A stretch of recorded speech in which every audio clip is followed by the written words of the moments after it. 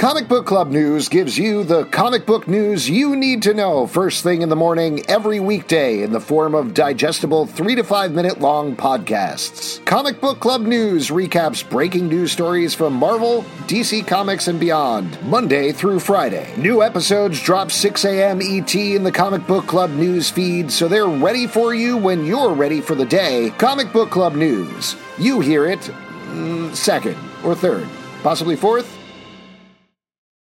The legends are true. Overwhelming power! The sauce of destiny. Yes! The most legendary sauce has arrived as McDonald's transforms into the anime world of WickDonald's. The greatest flavors unite in all-new savory chili McDonald's sauce to make your 10-piece Wick Nuggets, fries, and Sprite ultra-powerful. Unlock manga comics with every meal and sit down for a new anime short every week only at WickDonald's. Ba-da-ba-ba-ba, go! At participating McDonald's for a limited time while supplies last.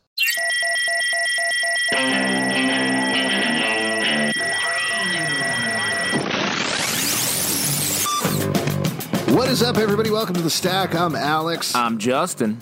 I'm Pete. And on The Stack, we talk about a bunch of comics that come out this week. And yes, folks, comics still come out. Despite everything, nothing could stop the comics. Comics come out, but we don't come out of our apartments and homes because we're not supposed to. Nope. We are definitely not doing this one in person, but we are feeling very personable about this collection of comics we're going to be talking about today, including Spider-Man #1 from Marvel Comics, written by Carla Pacheco and art by Per Perez. Spider-Woman. Did I say Spider-Man? Yes. Yes, you did. Oh, my God. I was like, wow, deep cut, Alex. Okay, let's get into it. By Todd McFarlane. All right, let's talk. Wow, definitely my fault, particularly because I really like this issue a lot, so I feel real bad about that. This is a new start for Spider-Woman. She is attending a birthday party, and things go horribly wrong. How'd you feel about this one? This was so fun. It's so extreme. I love that we sort of get thrown into the action. Spider-Woman's acting odd and feels a little sick. We don't know. And then she does a bunch of wild, fucked up things. Throws a car into a boat, which was cool. And then we get that story ends, and we get sort of the backstory that led us up to that, from connecting the past continuity to this one. And I thought that was awesome. Yeah, I really like the setup. I loved her tone. The person who's writing this is so fresh and feels so new. It's a great #1. I loved how she throws that kid at the bad guy. Oh, it was just so great.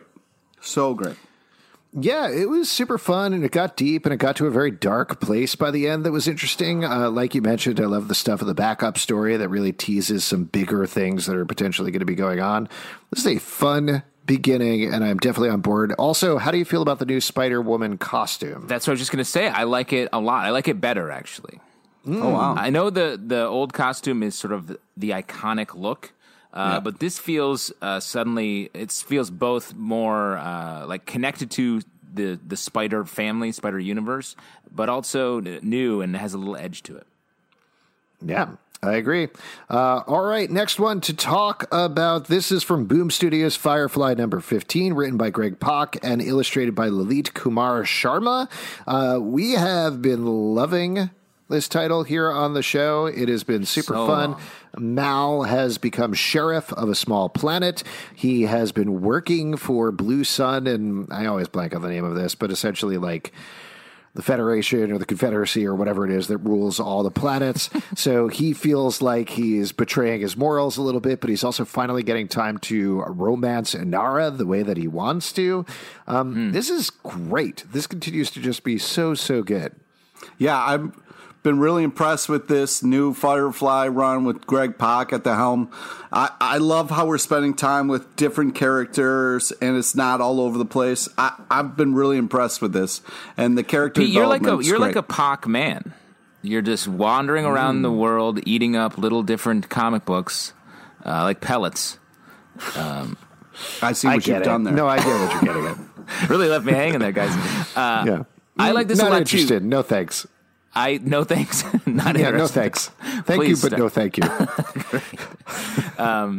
What I love about this is there are a ton of comic books now that take a licensed property and sort of extend the continuity. It was a big thing with Buffy, with X-Files did it, like a couple other shows. What I like about this is Greg Pak is doing is really taking the character and extending the character development, which I don't think happens as much in the other books. Those other books extend the plot. And the idea of making Mal a sheriff, part of the law, like really activates so many parts of his character and puts him in such an interesting place. It's so smart. I like it a lot. Yeah, it's great. Next one to talk about, this is a big one. Robin, 80th anniversary, 100-page super spectacular by... Written by Mark Wolfman, Chuck Dixon, Devin Grayson, Tim Seeley and Tom King, Judd Winick, Adam Beechin, James Tynion IV, Amy Wolfram, Peter J. Tomasi, Robbie Thompson. Art by Tom Grubbett, Scott McDaniel, Dan Jurgens, Michael Janine, Dustin Wynn, Freddie E. Williams II, Javier Fernandez, Damian Scott, Jorge Jimenez, and Raymond Villalobos. This is... like the rest of these early 80th anniversary specials and anthology format, the thing that I thought was particularly cool about this one is they got old teams together to tell stories that were like vintage Robin stories. Yes. And I think this might have been my absolute favorite of all the 80th spectaculars. Wow. I 100% agree. I was going to say the exact same thing. This one is so well put together. They picked up teams from different era, and each team that really had a defining run on a certain era of the particular Robin and had them come back to tell a story. It was a lot about smart takes on the moments in the different Robins' lives that I thought was great. Man, I just loved almost every story in here was excellent. Yeah, it was really impressive. Usually with a collection, there's some hit or miss stuff, but this was really top to bottom well done. A lot of amazing stories. It's great to see people come back and still kill it just like they did on their runs. I was really impressed with this. The Dick Grayson Agent 37 story was that was the one that I was going to call out too. Oh, so good. I love that. I love Dick Grayson. I love the Agent 37 era. It felt like such a smart way to do it, have Dick Grayson still be in the universe, but not have to be being Nightwing or in the Bat family. And man, this story was just perfect. Yeah. That one was really good. I really like the James Tynion story as well that served almost as a prelude to his run on Detective Comics. The Super Son story was fun as well. Yeah, it was. But even the earlier stories, too. I like the Stephanie Brown story. I like the Damian story. They were just great. I feel like the first two for me were... my least favorite only because it was not an era that I knew quite as well, where I was like, okay, this is good. But by the time they hit the third story, that was the point where I was like, yes, I get this. I know these Robins. These are so, so good. And all of the characters, it's so funny because they look so similar, but they're all so different, and everybody just nailed their different characters across the board. The Jason Todd story by Judd Winick and Dustin Wen is so good also, like truly heartbreaking, and it really was. Jason Todd sort of gets the bad vibes. I feel like he's not. Very few people are like my favorite Robin, Jason Todd, the Red Hood, because he's like the bad one, the bad boy. This story was so smartly done to make you really feel for him when he's the young Robin, and then see it reflected in the way he is now. Just I like brought me to tears. And you know, Judd Winick doesn't write a lot of comics anymore, and this story was excellent. Yeah. Great stuff. Moving on to another one from Image Comics, Undiscovered Country #5, written by Scott Snyder and Charles Soule, art by Giuseppe Camicoli and Leonardo Marcello Grassi. This is taking place in a future society where America has been walled off as a couple of adventurers from outside have discovered things have gone biznonkers inside America. There are several walls that are leading to deeper and deeper paths through America. And here we're still in the first section of America where they're battling a creature, a thing called the Destiny Man, and slowly working their way inside to try to get through the first wall. I say this every issue, but I cannot believe how much I do not understand what's going on. It gives me chills to read at the same time. Well, what I love about this is that we're a couple weeks away from this, so it's nice to sort of get a preview of how the world's going to be. Come on, guy. I met the Destiny Man today. I'm telling you. I rode a whale. I rode a whale. Yeah, I saw you. So cool. This is keeps getting creepier and creepier, but it's done in such a way where you don't care, you don't know what's going on. It's very impressive that they can pull this off for so long. And I think the fact that two people are writing this really helps this, because they've really come at a lot of different angles to keep us entertained and moving forward in a way that's not like, I'm sick of this. So I'm really impressed with this. And I have a question for you. Is just phenomenal. Great art, agreed. I have a question for you, Pete. When you say it gets creepier and creepier, do you mean the mystery? I don't know what you use the word creepier a lot, and I'm curious what you mean. Well, in this, the transportation keeps getting creepier and creepier, but also like the more we know about the main character also gets creepier and creepier, or the guy who's pinning different antlers on himself. So it's like, that's what I mean by creepy. I got you. I like this a lot too. I agree with you, Alex. I don't quite know what the whole story is. There's so much going on that it's hard to hold it all in your brain at any time.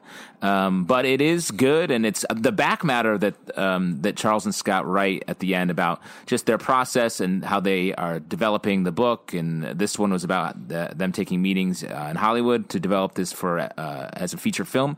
Are really interesting as well.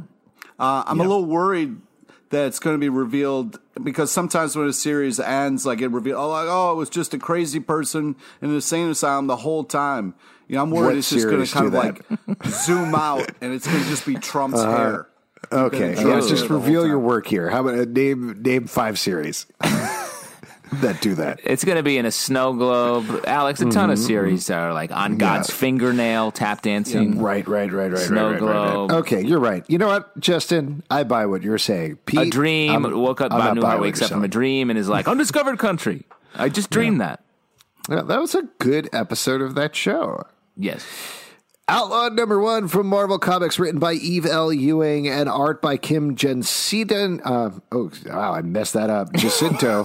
That was very bad. How surprised you were. It's like someone poured a cold glass of water down your back. It is a very easy name to say, and I did it as wrong as possible. Congrats. Go hard or go home, baby. So this is leading on to a big Champions event where the young heroes of the Marvel Universe have not exactly been outlawed, but kind of been Civil Warred. Like, there's a lot of strong characterizations of this issues that kick it off. The downside is that it feels like a remake of Civil War to me. Yes, 100%. I agree with that completely. It felt like a less controversial version of the Stamford incident that set off Civil War, where the New Warriors, who were filming a reality show at the time, blew up and a bunch of people died, including many of the characters. And this felt like that, but a less like, we're not going to kill a bunch of people version of that. But I will say I did like it still. I disagree. Yes. I think the art makes it so much more different and sets up a different tone. I can understand what you guys are saying, but I didn't get hints of that at all. But I can't say enough about the art and the storytelling in this. It's really great. It's worth it alone. But this is very interesting, and I'm excited to see where this goes. What I like about it in comparison to the kickoff to Civil War is, with that, the story got so big so quickly, and we didn't get to actually follow the characters who were involved in the incident at all, because many of them died, obviously, but we only saw Speedball become Penance, which nobody liked. Yeah, we did. And this, I feel like we're going to get to follow all the characters as they sort of sort out what's happening. It is weird to me, and not to review a comic that doesn't happen in this comic, but one of the end results and one of the things that they're leading into is a new Warriors series where most of the people who caused Civil War are now instructing the young heroes of the Marvel Universe. And to me, that's fucked up. Like, that's a little, little insane for Speedball to be like, hey kids, I was there. Let me tell you about it. It's don't like scared straight. Yeah. Don't dress in an Iron Maiden, kids. Don't do it. But now he's back to being fun Speedball, where it's mostly like cocaine. DC Comics Superman's pal Jimmy Olsen, definitely not number 2. What was I doing here? Number 9, I think, written by Matt Fraction and art by Steve Lieber. I got to tell you, I have been inside for several days and I'm going crazy. So this is another. It's just such a good issue of this comic book. Everyone, it is number 9. BT Dubs. Yeah, so much fun. It intersperses Little Jimmy, sort of like Charlie Brown cartoons, with Jimmy Olsen, sort of Calvin and Hobbesy a little bit, with what's happening with Jimmy in the present day, which is he's still reporting for the Daily Planet while on the run from people who want to murder him. There is a thing at the beginning of this comic that I loved it. Like, I love the beginning of this comic. I love the Calvin and Hobbesy thing, but it starts off with Jimmy reporting on Arms Falling Off Boy, who is now just all he wants to do is go to the Bottle City of Kandor amusement park, and his whole family wants to go, and they all have different parts of them falling off, and it just cuts to, it's such a cinematic thing, but it cuts to Perry White being like, this is too weird. Which made me laugh so hard. What I love about it is Matt Fraction takes, because that's an actual part of DC continuity. The Arm Fall Off Boy is, I think, a member of the Legion, and I think he's a species. The entire species of people, their body parts fall off. So, like, Matt Fraction is just taking something sitting there in the DC universe and being like, yeah, you think you're just going to make this up and not have me make fun of it? Here you go. There's also such a crazy throwaway joke in there where Jimmy is reporting from the Bottle City of Kandor, which I guess, I don't know if this actually happened in continuity or he just mentioned this, but Kandor grew back to normal size and is in middle America somewhere. Jimmy very casually mentions that in the Bottle City of Kandor, there was a smaller shrunk bottle that was just full of Kandorian snakes, Kryptonian snakes, which is just this tossed off detail that, again, is just such a funny joke. Very funny. The other thing I loved, the last story is Jimmy Scuba. Sorry, what do you want to say? That Pete, is this what you wanted to talk about? Well, no, I wanted to be able to talk a little bit about the comic. You guys are having fun going back and forth, but we are having a good time. Go ahead, Pete. Have fun with us. Pete, get in the mix here. It's your turn. Yeah, thank you. The Little Olsen's and now is it's fun. time for a little section we like to call Pete's turn. Pete's turn, party time, Pete's turn.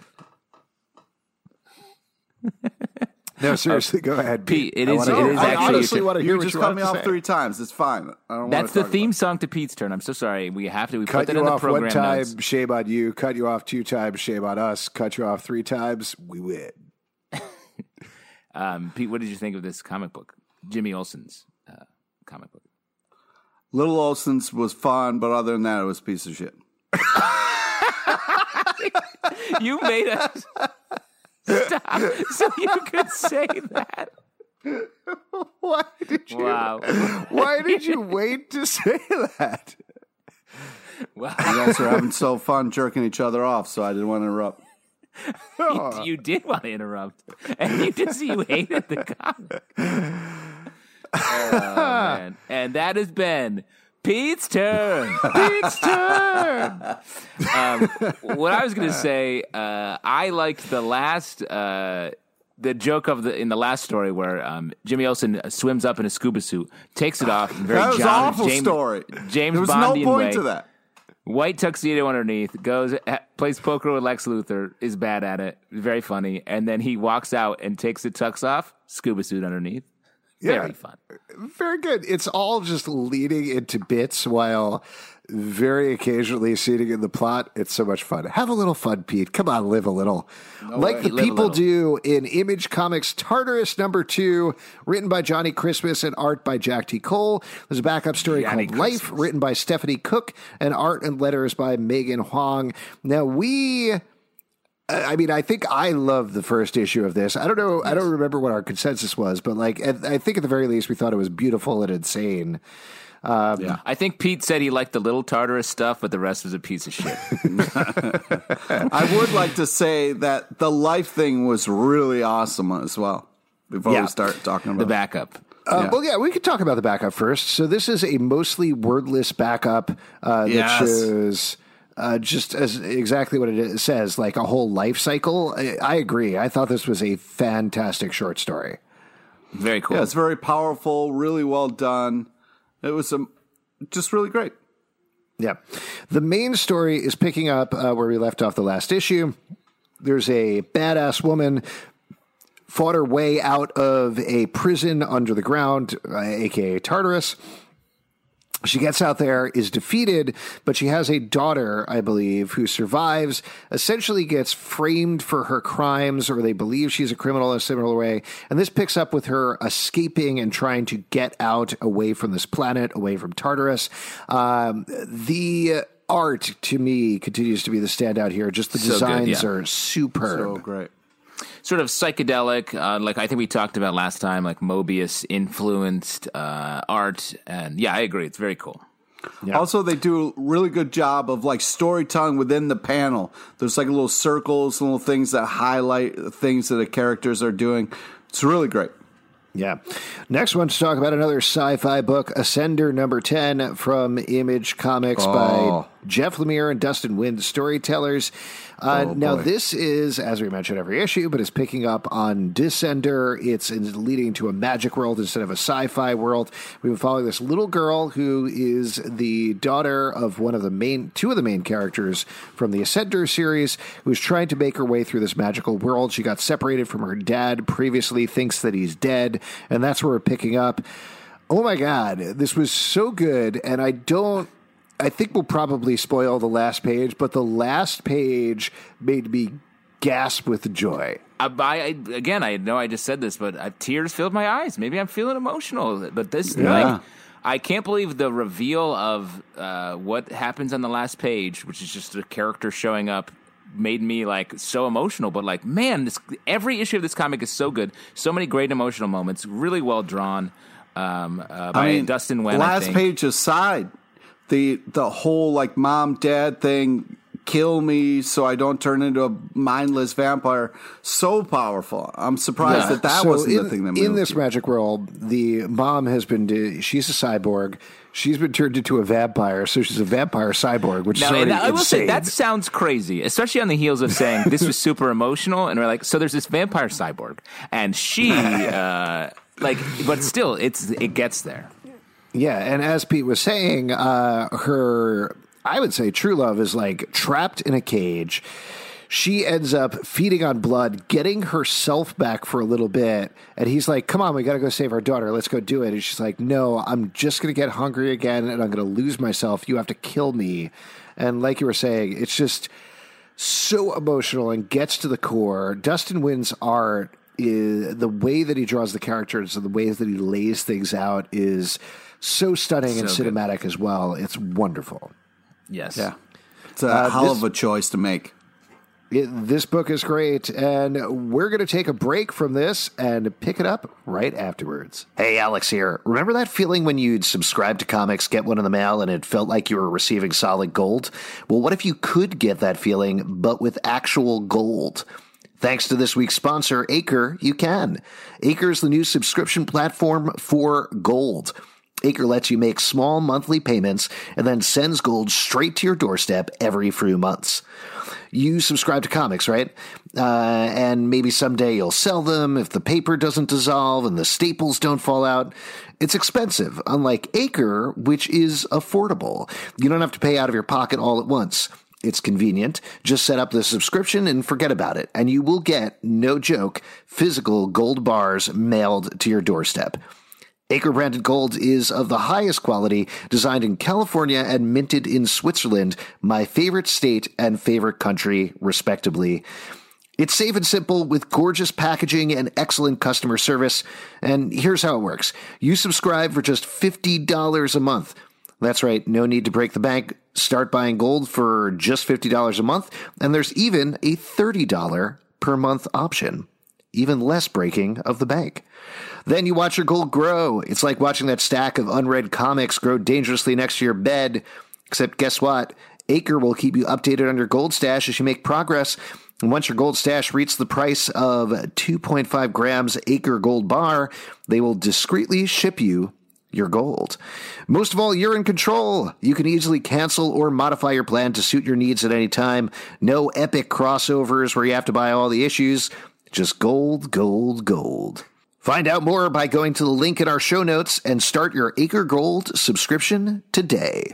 All right, back for the break with Dr. Tomorrow, number 2 from Valiant Comics. This is written by Alejandro Arbona and art by Jim Tao. I think we liked the first issue pretty well. Wait, I just want to say before we move into the next comment, I would just say what a nice break that was. I feel so refreshed. Was that good? You do. It's nice to kind of walk away a little bit, get refreshed and then come back. Yeah, for those of you who are listening, we took a full week off during that break and really thought about everything we'd done. Really want to recontextualize ourselves, and think about the rest of these titles. We're going to go back and we're going to re-review all of the comics that we did in the first half of the second half of the show. Smarter, pithier reviews. What comic are we talking about again? Great question, Pete. Thanks for asking. Dr. Tomorrow, number 2, now from Valiant Comics. So in the first issue of this comic, a character named Dr. Tomorrow traveled to an alternate reality where he recruited a younger version of himself to help him battle an evil guy named Hadrian, who had also come to this universe. This issue, we get a lot more explanation about it. They muck it up with a bunch of Time Walkers who we've seen previously in the Valiant universe. I enjoyed this. I thought this was a lot of fun, and I think I liked it better than the first issue. I liked it better, but I'm sort of still waiting for the other shoe to drop here. It feels like Dr. Tomorrow he seems like a good guy, but it also, this plan doesn't make sense. Something is wrong here. And I just think it's so odd that the 2 full issues have gone by and there's been no tip, is Dr. Tomorrow a villain? Because something's up here. I really like this. I also think it's interesting the way they deal with kind of like, if your self came back from the future, was like, hey, we've got to go do this thing. It's like, sure, but you came to my timeline and I got a baseball game. And that's kind of important to me. So I liked how they're dealing with that kind of stuff. Yeah, come get me when in 20 years when the quarantine is here and I'm not busy. Yeah, exactly. And then I'll come help you. Free time. I'll come fly around.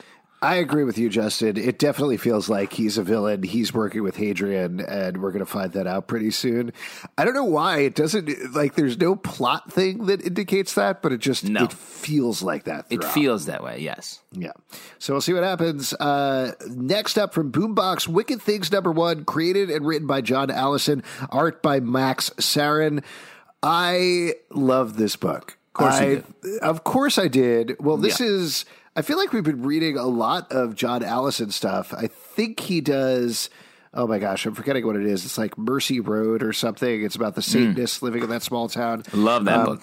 And a couple of other things. This is about a teen detective who's a little more goth than Nancy Drew, but she's about that age, who ends up going to the Teen Detective Award show and, of course, gets embroiled in a murder. The characters are just so much fun in here. I love the situations, love the art. I cannot wait to read more of this. Yeah, I really like this as well. It was so interesting. It almost, and I mean this as a compliment, other people might take it as an insult. It felt like a really good improv show where where each thing was a world was established and each move felt original and odd and funny, and it felt like each scene had a little a game to it, and then it moved through before we get to the inevitable murder and how that's going to be a fun thing for this character to be in. Really fresh storytelling. Really liked it. Yeah, I really like the art and the storytelling. And it's kind of like, okay, fish out of water type of thing. But I liked all the choices. And I really was impressed with it. Also, I'm dying to know what's in the box. What's in the box? She's holding a box at some point later in the issue? Yeah. Is that what you mean? Okay. Yeah, she gets a gift. The little red box. What's in the box? We'll find out. Indeed. Great book. Definitely pick it up if you're looking to get on board with something new and fun. From Dark Horse Comics, here's another number 1, Starship Down number 1, story by Justin Giampiola and art by Andrew Moody. This is about a scientist called to a remote Arctic location. Never a good idea when you're a scientist in a sci-fi story. Yeah, never go. Gets there. Unless it's like a penguin thing, don't go to the airport. Yeah. You got to, when they give you a call, they're like, hey, we got something, you're not going to believe this. You got to ask, is this a penguin thing? And if they say no, you say, thank you so much. Have a lovely day. Yeah. Please remember to call me when a penguin thing comes up. This is one of those books that unfortunately is spoiled earlier in the book, which is disappointing. Like they showed the spacecraft reveal early on, so when you see it, it's not because the character's like, "Holy shit!" and you're like, "Oh, that thing we saw on the letters page. Oh yeah, cool." In the letters page? Well, they revealed the ship early on in the book. It was like, oh, you mean in the credits page? Not credits page. You flipped to the end. Sorry, and you saw, fuck okay, you fucking fuck. Also, they kind of revealed it in the title, which is Starship Down. Right.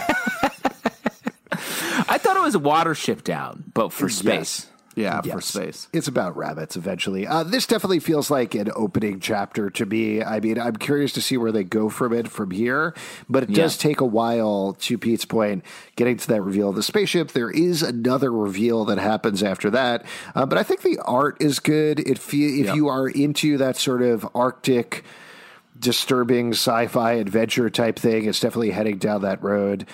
So that'll be fun to read, I think, as things slowly start to fall apart. But again, right now it's like, this is the first 10 minutes of the movie. Let's see when we start getting to the action. Right. Ooh. But it's in a comic book form. Right. Next one to talk about from Marvel Comics, Iron Age 2020 #1, written by Tom DeFalco, Fonda Lee, and Christopher Cantwell. Art by Nick Roche, Damian Cusciero, and Matt Harak. This is picking up on the current Iron Man 2020 arc where Arno Stark is trying to quell a robot rebellion. This is dealing with 3 different tales from the robot rebellion. I don't quite get this whole robot rebellion thing, to be honest with you, but I thought these stories were fun. Robots evolve and then kill humans. I don't know. It's like if your precious iPhone all of a sudden was like, oh, I'm not going to do your phone calls and your little texts and look up your pornography anymore. I would fucking kill it. Well, okay. Well, if it killed you first, you wouldn't. What? Do you guys get this? What do you think about this?